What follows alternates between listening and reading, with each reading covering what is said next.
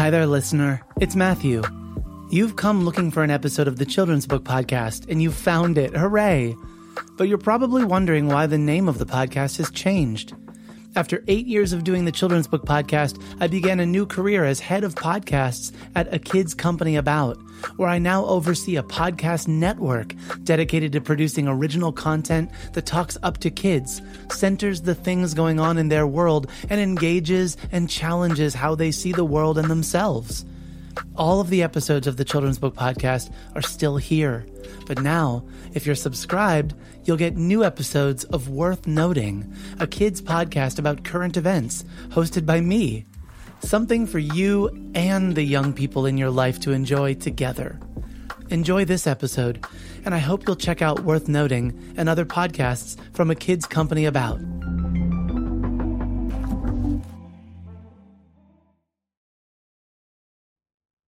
The Children's Book Podcast is sponsored by Picture Book Summit. Do you dream of creating picture books that'll change a child's life? Of course you do. Learn how to find your voice at Picture Book Summit, a world-class online conference for picture book authors and illustrators.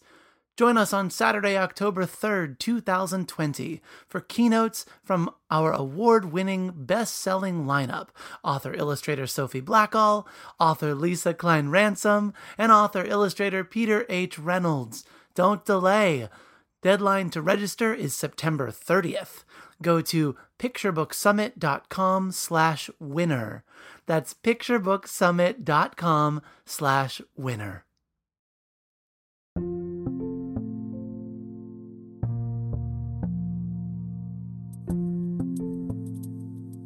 Hi, Matthew Winter. How are you? I'm all right. How are you doing? Doing well. That's good. Yeah.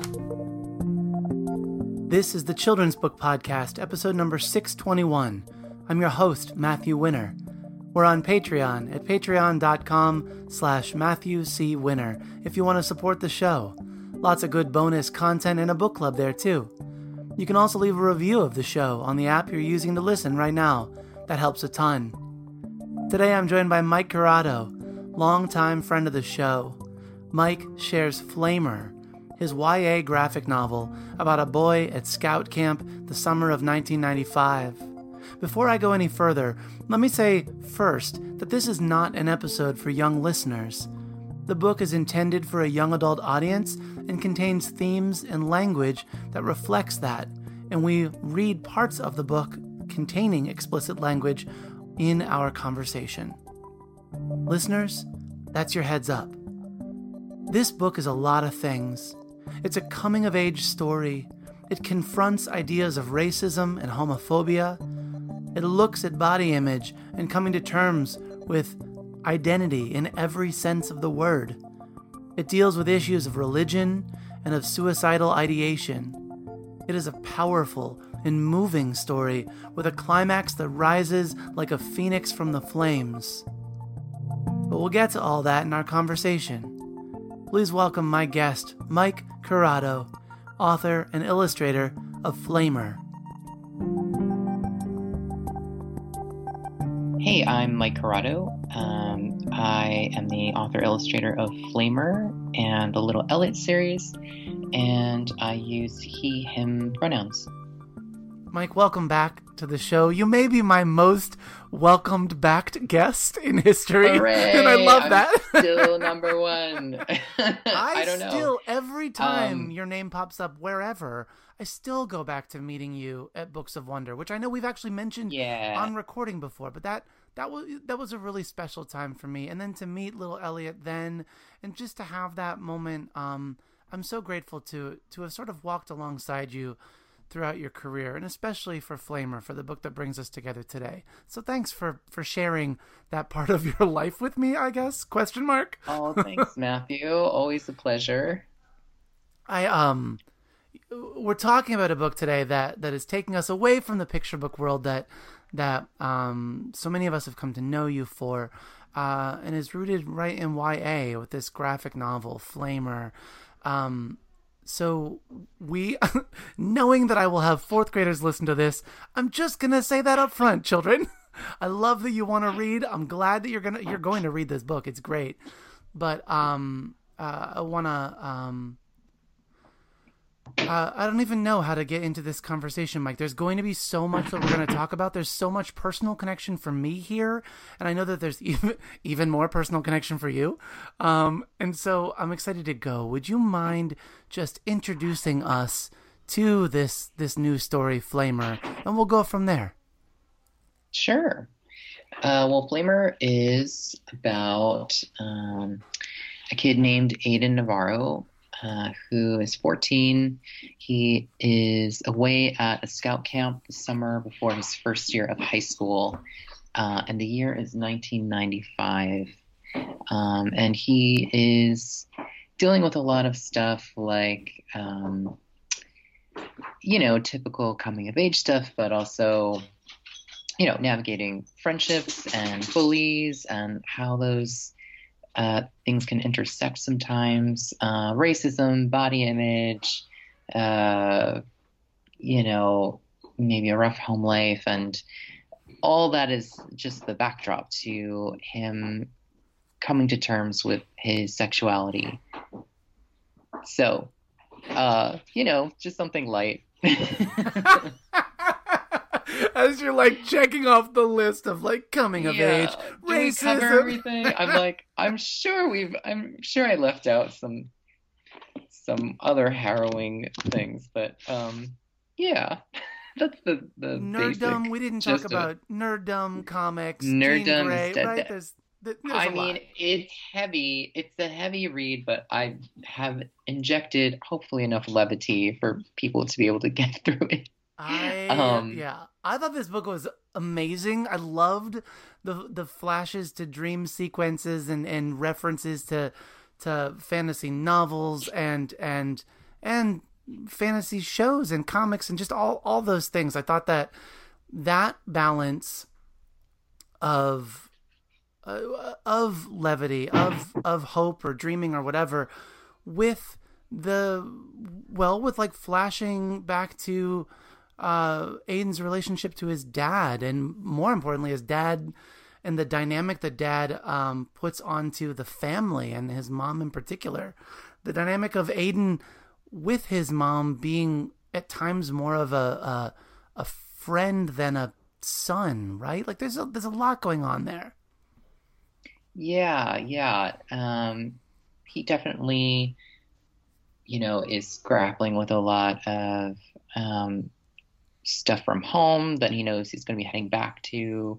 Camp is kind of a refuge for him from home, from school, from his religion follows him there too. I forgot to mention that he has to face a lot of, his trying to reconcile his beliefs with who he is. There's a lot going on there. There is a lot going on. There's a lot. I mean, I guess as I'm saying this, it depends on the lens through which you sort of filter your values. For me, the religion aspect of it informing so much of Aiden grappling with his identity and what to do really resonated with me. And I think that's because so much of how I was sort of molded was in light of the church and my family's involvement in church and my parents' beliefs and me, as a child, I think before you really have beliefs of your own, you sort of interpret or take on the beliefs of your family.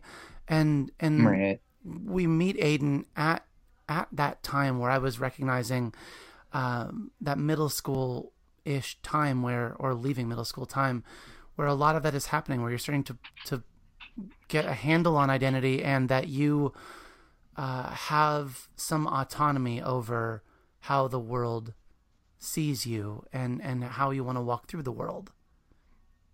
Right. I think a struggle that a lot of youth go through is that, you only know the world that you were born into, as you were just alluding to. And that can be scary if you don't fit into that world, if you feel like you don't fit or you can't fit. Um, and then the question is like, do I belong here? Um, so it can be really scary if you don't know anything else. Um, so I think this book kind of addresses that because Aiden certainly doesn't fit into the world that he lives in. Aiden has all of these um I want to say slip ups, but it's like little turns of phrase or something that reveal something about his true nature, not only to his friends but to us as a reader. That I think are part of trying to navigate the world and just trying to examine how his world, the world that he knows, intersects with the world that he's of the other scouts that he's spending camp with, this time with. Your book itself is a really short timeline. It's just really it's one more. week. I would say it's a collection of days. Really, your chapters are broken into days of the week. Yeah, and yet it is a potent week of self-discovery. I grew up going to scout camp, and Yeah, I me too. also became a volunteer as an adult at a queer youth camp. And I can tell you from being a camper and being, in more of a counselor position, a lot happens in just one day of camp. Like Sure. so much drama compacted into just a few hours. You could be, at the top of your social status when you wake up. Come lunchtime, you could be cut down to like a social pariah. Nobody wants to talk to you. And then come campfire, everyone's like, okay, we're friends again. Like it's intense to be a part of that and just to witness sometimes like, oh my gosh, everybody, let's all take a moment.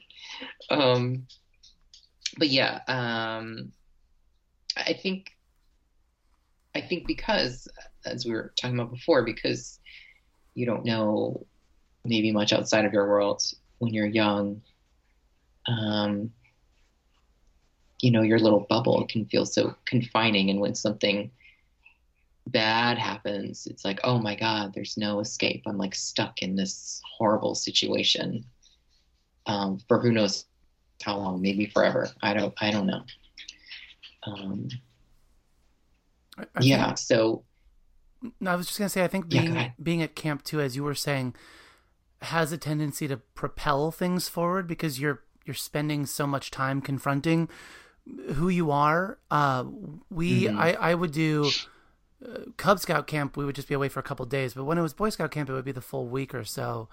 And Right. as you're saying, the time spending every moment with your troop, or Mm. breaking off to do different classes, but really spending a solid week with any one or group of other troop mates gives you the opportunity to know them really well or to feel attacked or marginalized by a certain one really Hmm. Hmm. or whatever. It does have a way of propelling things like that forward.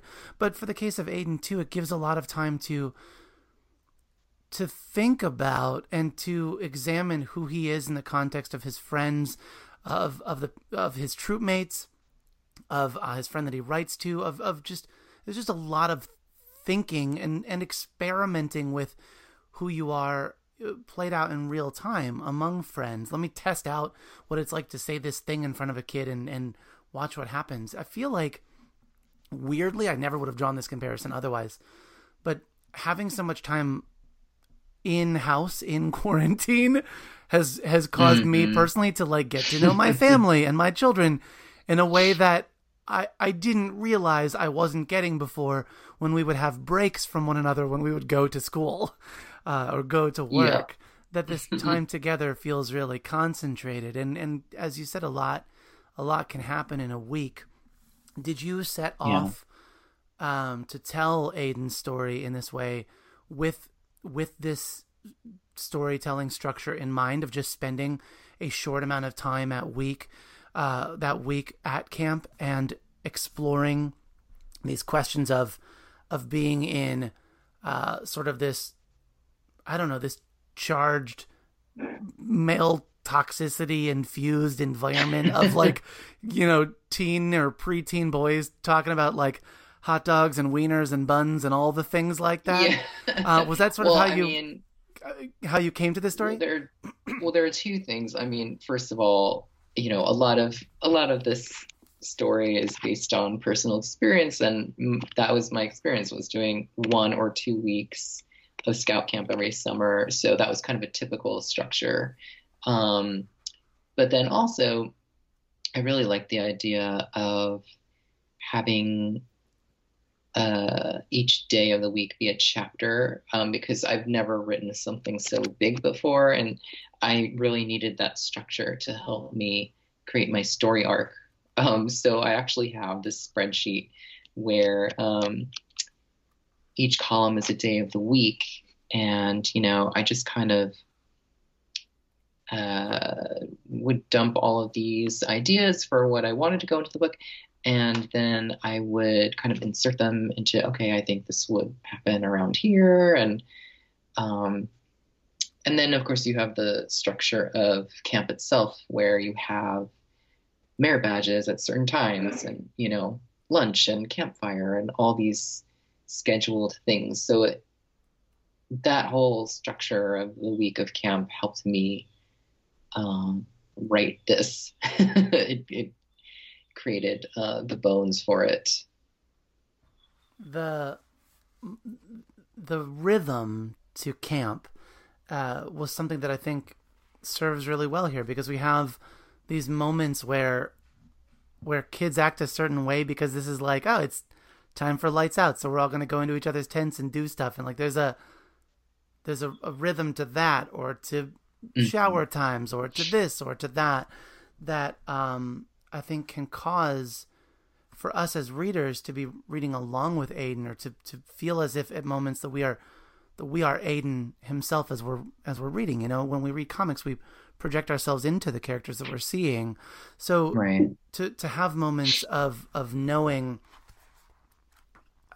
that we're approaching a time of day that is an uncomfortable time was something I thought was really powerful in your storytelling. And I also really loved the moments of how the boys that he's with, we see some kids that are just like playing around, being stupid, saying stupid, like horny jokes all the time, or homophobic jokes, or both at the same time.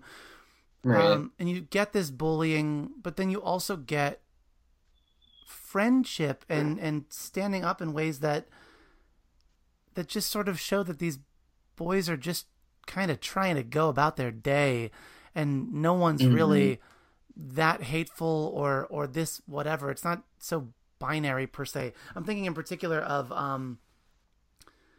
when this is like a third of the way through the book, when one of his campmates says to Aiden, "What are you crying for?" And Aiden says, I'm just going to skip ahead. He says, "This guy's bothering me. He called me a Chinese faggot. Why don't you just call him a faggot back? Because I hate that word." And then we get this space of the troop mate saying, "Well, don't take it so personal. Guys call each other faggots all the time." And Aiden saying, "So I'm just supposed to be okay with that?" And then having the guy turn on him and say, "I don't know what to tell you. Maybe if you wouldn't cry like a little bitch all the time, then people wouldn't say that shit to you. If you keep reacting like that, people are going to think you really are a faggot. Gotta man up, buddy." To have that space of this language coming up over and over, with Aiden getting upset about it, and to have somebody try to comfort, but also to use that language just to man up. I feel like it is this very toxic space, as Scouts, I think, traditionally has been. They've gotten a lot of criticism for being this space that does feed into this toxic image of manhood. But that doesn't mean that space has to be or is that way for all people. I certainly didn't feel that way, but I understand. How other people have had that experience in that space. I actually don't think it's, only relegated to scouting. I just Oh, think sure. as as boys, I'm sure you know, anyone who identifies as male growing up was told at some point that they need to man up. And, they, that's the whole thing about, what you were saying about how these guys are just trying to get through their day. And it's like, um, I think people are just trying to prove their manhood, Um, it's a rough age when, you're starting to come into your own, but you're not like a grown person yet, like a grown up, um, but you're still a person, and you want agency, you want to feel like you have some control. And so I think boys really harp on each other a lot because they're just, like chest pounding. They're just trying to prove like I'm a man, I'm strong,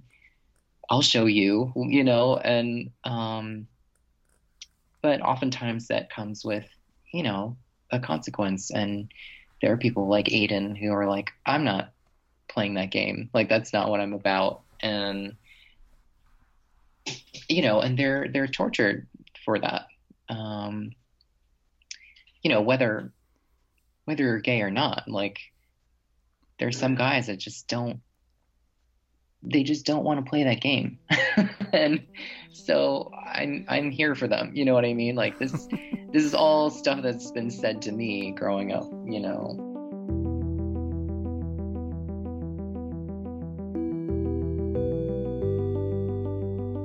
Hey there, book nerds. You know what's even better than hearing bookmakers share stories of how their ideas became the stories you love? Having those stories in your home, your classroom, your library, or your life to be enjoyed over and over. Bookshop.org allows you to purchase your favorite books from the show and support local bookstores while doing it. I even maintain lists of all the books shared each season, so it's easy to find what you're looking for. Visit MatthewCWinner.com and click on Shop, or use the link in the show notes to find your next favorite story.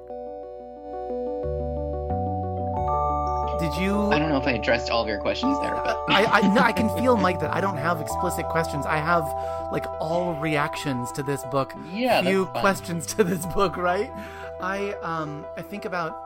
There's different scenes throughout, but I think about the shower scene, a terrifying scene for any boy of any age to go shower. I remember learning when I moved high schools that we were going to have to shower after gym, and then finding out that it was like optional, and just how much that terrified me because of just comparing bodies and being aware of your body and what does that mean, and how you just don't want to get teased, period. It doesn't really have anything to do with, in that space, doesn't have anything to do with your sexual identity. It just is about not wanting attention drawn to yourself. And yet there are, as we see in the shower scene in this book, there are boys that are completely comfortable in that space, enough to even tease other boys about not taking off their swim trunks when they're in the shower. There's moments of you were talking about chest pounding. There's moments of the one boy asking about Violet, asking about the girl that Aiden writes to, and you have him saying things like, well, does she have a nice butt? I bet she has a really nice rack. And just these moments of like, they feel awkward even for the kids saying it, to be like, this is the thing I'm supposed to say, right? That just like, feels... oh, I cringe. Yeah. Yeah, it just feels comical to be like, she's got a really nice butt, right? Like, when did anyone ever feel comfortable ever saying that, period? So it felt humorous to have that moment, but then also to have Aiden share the story to share a story that would have been awkward for she and Aiden to experience, but has the friend think that Aiden is just like the most amazing guy for having this moment with her. There's just moments This here accidental moment. Yeah. Right, this accidental moment, weaving those things in. I guess where I came to this book is just really appreciating how true it felt Like you got boys or kids identifying as boys just trying to figure out what it means to occupy a space together without people identifying as a different gender in the same space. That felt really like a space that I didn't feel was explored too much. Or maybe it was also like tapping into why I love movies like Stand By Me or things like that. That it just felt like, oh, there's a space to sort of figure out what boyhood means through the lens of these kids in this book. Right. Right. Yeah, and I personally, well, Aiden and I have this in common. He says this in the book, but I usually have an easier time making friends with women, and when I was little with girls, like it was just easier for me. We seemed to have more in common, but it was challenging for me to maintain friendships with other guys, and I think that's something Aiden is really trying. Like, something else that I wanted to show in this book was, while he does have a crush on one of his fellow campers, it's just the one, and he really just wants to be friends with other guys, which I think there's this homophobic belief that, a gay guy has the hots for like every other guy, Every single guy one. That's right. Like, okay, no, like, don't flatter yourself. So yeah, I just wanted to show that it's like Aiden earnestly does want to be friends with people without any ulterior motives. And even his crush, he's just like, they are really good friends, and he is having a hard time coming to terms with the fact that he does have a crush on him. He's like, oh my God, he really doesn't want to lose his friend. But also, what does it mean to interpret tiny signals? Am I reading this wrong? Does he really have an interest in me or not? You give Aiden such innocent, sweet moments in the beginning of the story too, where his friend likes this girl, and Aiden is like, well, pretend that I'm her. No, really, talk to me like I'm her. And it's just this sweet moment of sensitivity, but also you can see that Aiden is really finding value or love or something in the moment of being talked to with that affection from this boy. It's really sweet. I found myself reading the entire book. I was reading waiting for them to get a scene out on the lake in a canoe, because you showed them in this canoe and how they were great, a great pair, because he could paddle really fast and Aiden could steer really well. But it just also felt like this was a moment they had together. It was just intimacy beyond romantic intimacy, that it just feels good to be close to friends, to people. It feels good to have that closeness. Yeah. Yeah, I mean, they obviously had a special bond, and yeah, it was a friendly bond, but more than like a casual friendly bond, but not necessarily a romantic bond. It's interesting. I can't remember the culture now. I just learned about, oh man, this other culture where they have several different words for love, and they each have a different meaning, which I thought was amazing. And so I'm sure there's a word in that language that's like, a deep friendship, like a loving friendship. Yeah. And I think that's what they have. Mike, I want to get into Jean Grey and the Phoenix and the connection to that.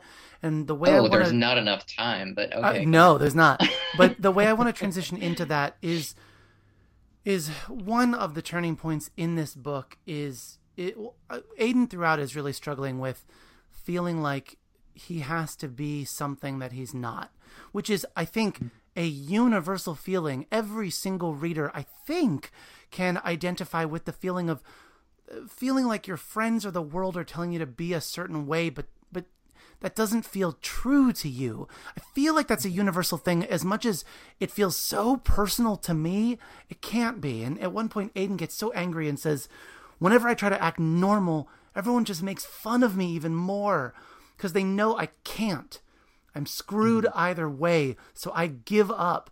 I can't please any of you. Why can't you get that? I'm not you, and I can never be you. And yet, being able to name that emotion and still struggles internally with reconciling that he knows the truth. He knows he can't be anyone, and yet he's feeling the pressure that if I can't be anyone else, then I can't be. Maybe I just can't be. Maybe there's something that is defective or just wrong about me. And then how do you move forward with that? And that brings us to an incident of self-harm for Aiden. And so I want to first walk back and ask about how you envisioned this story in the first place, because where you go with Aiden, I think really does speak to the wrestling with the complex emotions around identity and acceptance among peers. So can you walk us from when you first were conceiving this story, Mike? Yeah. Well, I was thinking about, what is, often authors will hear the call to action of, write the book that you didn't have, that you wish you had as a kid. And, I'd heard that a lot. And, the first thing I thought of was like, well, I never saw queer people in literature when I was a youth. And I could go on. Like, I also didn't see like Asian boys. And so an Asian queer boy, like I'm definitely, like I didn't see till I was like an adult. So I wanted to make a book that added to the, I'm happy to say, growing queer library, because it comes in kind of layers of like, okay, we have some gay books, but they're mostly like male and white, and now we have some lesbian books, and now we have some gay male books of color, and now we have some transgender books, and now we have some queer books where gender is fluid, and it's just, we just need more and more and more of different iterations. And I think publishers are waking up to the fact that it's not just like, well, we have our gay book, you know what I mean, where it's like, okay, well, you didn't cover everything in one book, did you?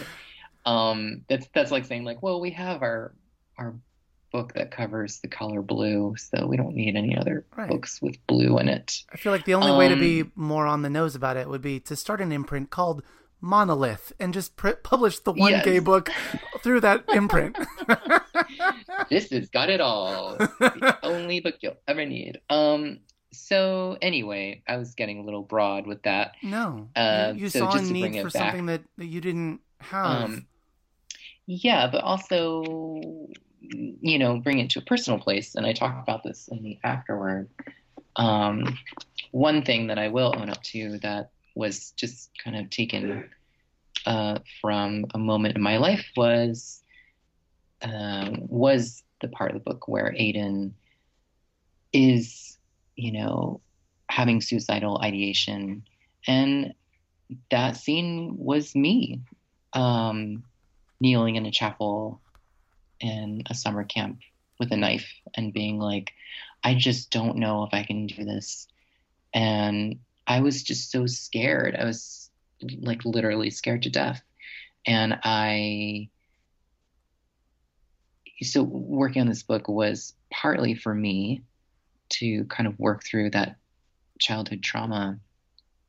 But then more so, I wanted it to be hopefully a sort of beacon for people that are going through that. Because as much as things have changed since I was Aiden's age, I'm 39 now, and I feel very safe in my skin, and um, and we've had some strides with inclusivity and legal rights, but I mean there's still a lot of people who are being marginalized, and lots of parts of the world where it's not okay and it's dangerous to be out.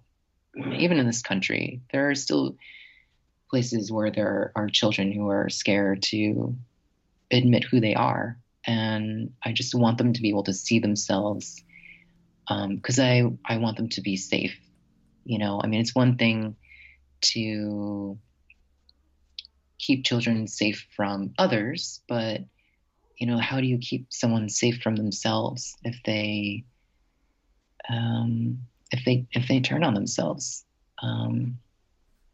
So that was the idea for making this, was, okay, well, at least if hopefully this book could get into someone's hands who needed it like that, they would at least have a book character they could relate with, to be like, okay, he stuck around and I can too, even if it is going to suck for a while.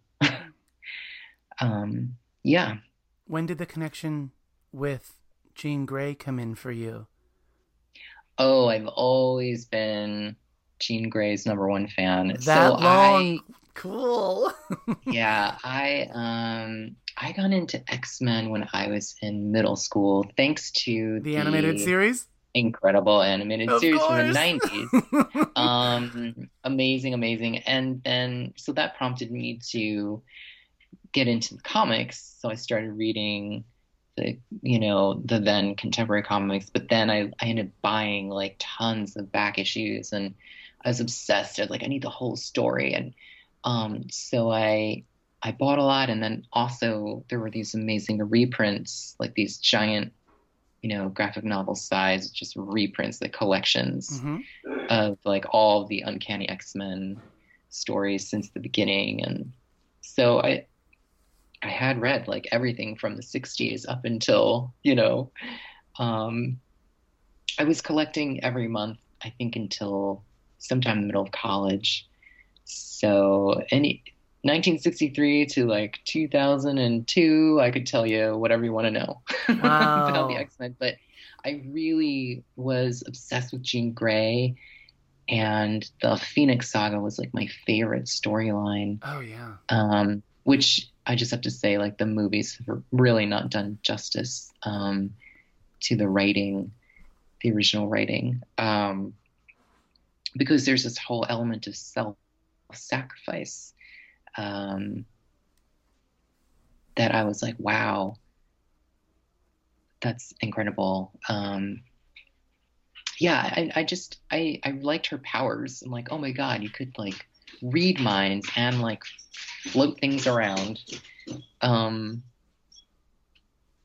then the Phoenix, of course, had like limitless power. I mean, so it was just interesting to me, this concept of like, okay, someone who is viewed as like a weaker person in the group, who actually I thought was like one of the more powerful ones, suddenly gains limitless control over the whole world. And then when she discovers that the world is in danger because of her, because she can destroy it, like, with the bat of an eye, then she's like, oh, I need to like protect everyone else. And she like destroys herself. But of course it's a Marvel comic, so she comes back to life. So, but without the same amount of power. But anyway, that was interesting to me. So you carried that. I mean, you have been a fan. You've been carrying that story with you as you were thinking about Flamer, as you were thinking about this story. Were those two tied together from the start then? I don't know about from the start. I think I'm trying to think when I was like, okay, I definitely need to get this in there. Um, because I'm sure it was very early on, like thinking about, the fiery phoenix, and like I knew from the beginning there would be this like visual thread of fire. Yeah. Um, In fact, so I I should started I like, should point out, Mike, just because we're on an audio podcast, that yeah, your entire comic is black and white, except for flames, except for those yes, tinges of glowing orange or of actual flames on the page. yeah. It's mostly fire, and like sometimes there'll be an inanimate object that I want to draw the viewer's attention to, or it'll be an entire scene will be kind of a monotone red to evoke some kind of emotion. Um, yeah. Um, so yeah, I in the beginning I was just kind of writing down all these different visual thoughts about fire, different things and situations. And of course, Phoenix came up like very early on. So I That's didn't cool. know how I was going to work her in, but then I was like, ah ha ha ha ha. And I love one of my favorite nerdy moments is when he and his friend David are um, Talking about comparing Wolverine. Wolverine and Jean Grey, because this is the great thing about being a writer. It's like, well, at least I get to have the last say in my own book about like, because that always annoyed me. It's like, oh, it's always the Wolverine show. Yeah, I know he's great. I love Wolverine, but I'm just like, why is it always Wolverine? I'm like, when's Jean gonna have her spinoff or whatever? And so the two boys are like fighting about who could take who out. I love it. I love Yeah. too how much the fire is brought back into the story, and how in the beginning of the book, since we've already mentioned some of the end, how in the beginning of the book you've got that match strike, that line catching fire to light the campfire for dinner. But then as we have that moment in the church with the knife where Aiden is considering cutting himself, you bring back that image of that line, of that match strike catching fire. I thought that was so powerful. That ignition moment worked really well in both imagery and then what ended up being, I feel like, some of the fastest page turns of an end of a comic I've ever read. I was like, oh my word, I'm almost done. I'm almost done. Oh my God. It's going so fast. It's all catching Yeah. fire. And I'll tell you, oh, this is a scoop because I haven't said this in any other interviews, but um, that's not the original intro to the book. Um, there was something bothering me about the original intro, and it was before we not went to press, but right before we got our first proofs. I was like, is this intro bothering anyone else? I think I need to change it. And because originally the intro was like a fantasy of his like idealized self. He was like, hi, I'm Aiden Navarro, and I'm 14 and I'm buff and I've got lots of friends. Like this whole kind of um, just imagining. And then it cuts to him like someone calling out his name, and they're like, "Put out that fire!" Um, but we agreed like perhaps something a little more poetic that tied into the deeper feelings of the book would be more appropriate. So I'm much happier with the new intro because I think it's a lot more profound, and as you're saying, especially like when you got to the end, so it kind of like ties it together better.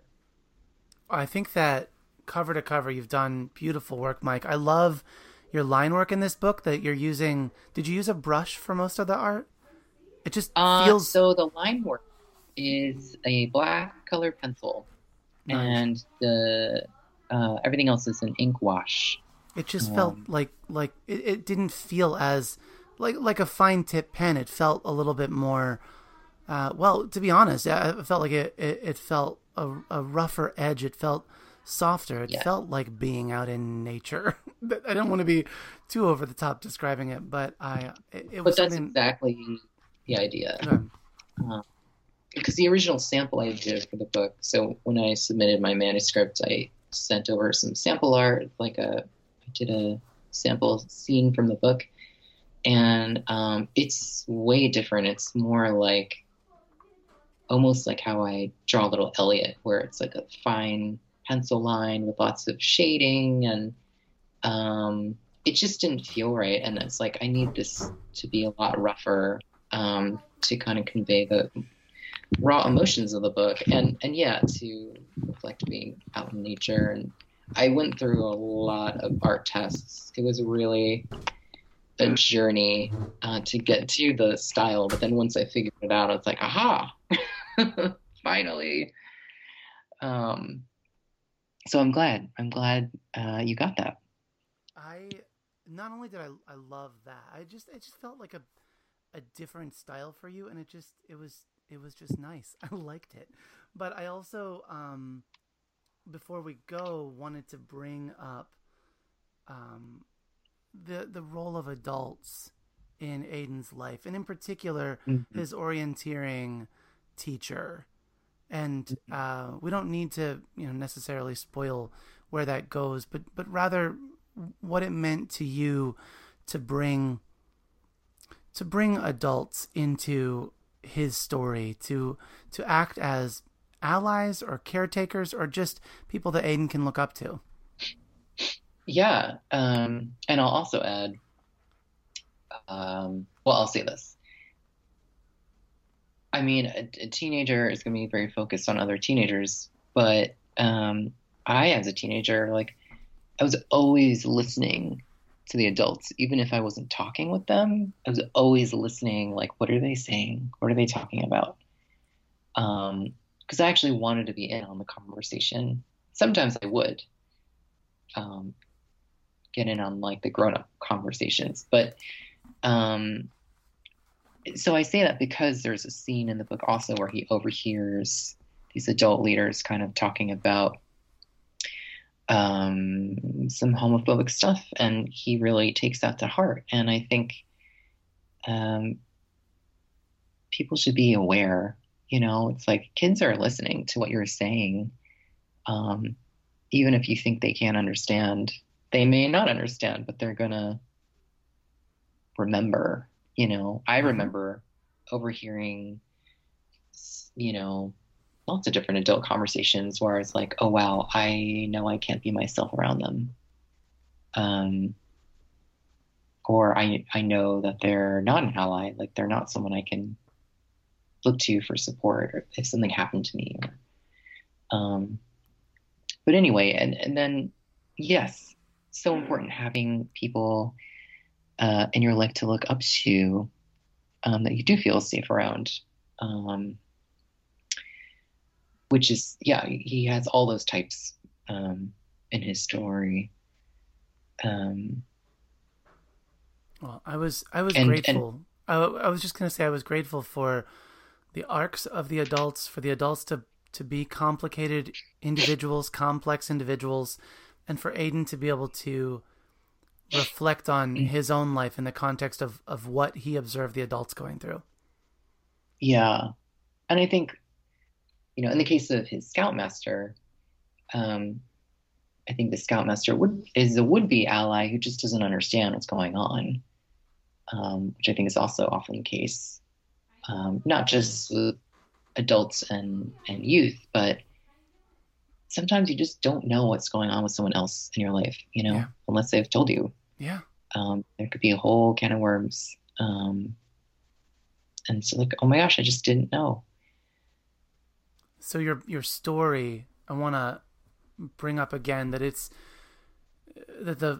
historical fiction, right? That it's taking place when I can say when we were both that age, because I know we're the same age. I know. But which is probably why it resonated for me that way, because I was like, I was Aiden at this age. Like, I get it, and I was at these places, but we've, again, you and I have talked about many shared interests were there. But to, I know that I read a lot of queer stories, and I, much like in stories that center African American identity, trying to move, I don't know, white readers away from constantly focusing on Black pain is important, much like I think in queer literature, trying to give space so that queer characters don't always have to be coming out is important. Yeah. For you to go the route you did with this story, I thought was so interesting, Mike, because it obviously is not just about coming out. It's about much more than that. But I wanted to say to you that one of the things I valued most about this story was the way that it showed all of the characters in this dance together, about how every single one of them thought in some way about identity, about gender identity, about sexual identity, and what it looked like for them to dance together and to step in and out of this dance together, and how, despite that being 20 years ago or so, in the case of this story, how readers today can be thinking about how far away from, or perhaps not so far away from, that dance we all still are. And I found that to be really beautiful and helpful to hold that up, thinking about it myself. Where am I in this dance now, and where are others, and how can we continue to engage one another in this space and in having these conversations and calling out things, but also giving space for kids to wrestle with our own, with the way we each walk through time and space and relationship to one another. I felt like you did a beautiful job in setting that up, that no one character is drawn out here as like, look how awful and bad and homophobic they are. Rather, they're all in this dance, and every one of them has to figure out how they can occupy the same space together, which is what we in current time are doing as well. So thank you for the beautiful, messy complexity you brought to this story in that way, Mike. Thanks, Matthew. And I agree that we need more queer books that show queer joy and queer people being boring, and just showing queer people as three-dimensional people. So, and I think there are more and more titles coming out like that. So while this kind of like is somewhere in between the whole like sure high drama quasi coming out story. I mean, and it's interesting because this isn't, I don't really consider this a coming out story. I've heard people refer to it as that. I would not. It feels, because he doesn't.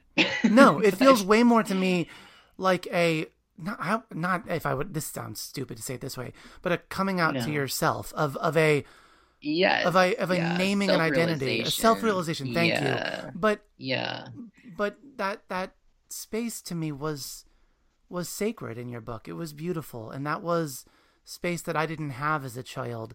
And so to enter into a book and to inhabit that space, that really private space where Aiden is exploring this on his own, and yet we are all looking in, that there's an intimacy there that's afforded to each of us that I think you do with a lot of great care. It's just really beautiful. Thanks. I mean, and that's certainly what that was the point, was this isn't about what Aiden has to prove to others. This is about Aiden facing and accepting himself in his own internal space and in his own good time. And that's something that I would like to encourage everyone to be able to do. And, coming out to other people, that's really secondary to knowing who you are.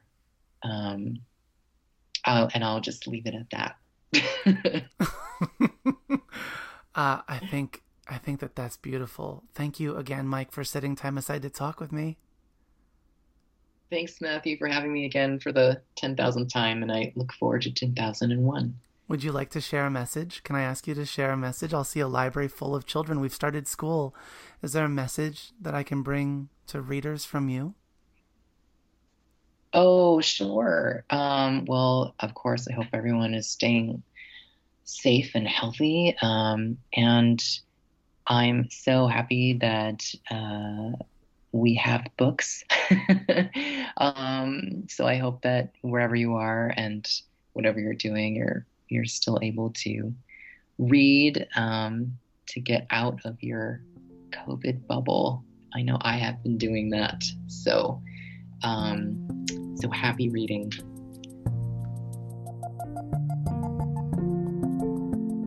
The Children's Book Podcast is recorded and produced by me, Matthew Winner, in my library studio in Ellicott City, Maryland. You can subscribe to the podcast and access the archive of over 600 episodes at MatthewCWinner.com. Our theme music is by Poddington Bear, care of the Free Music Archive. All views and opinions expressed on the show are those of the individuals and don't reflect the ideas or viewpoints of the publishers of the books referenced. Want to help out the show? Become a patron, and you can directly impact and help to sustain the podcast. Writing a review on iTunes or sharing the podcast with friends through Facebook, Twitter, word of mouth, or any other means helps reach more listeners, which leads to more content and more amazing guests. And that is a very good thing indeed.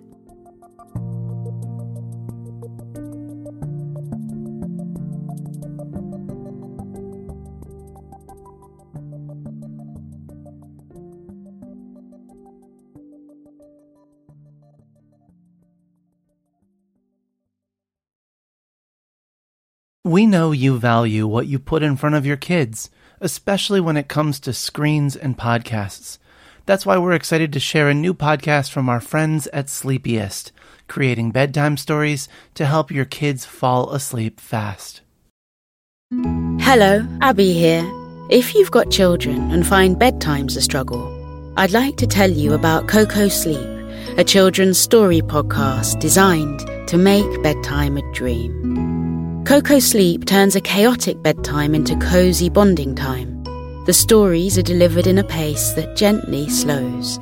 Rumour has it that no one's ever heard an ending. So search Coco Sleep on your favourite podcast app and let's make bedtime a dream. That's KOKO Sleep, and I'll see you there.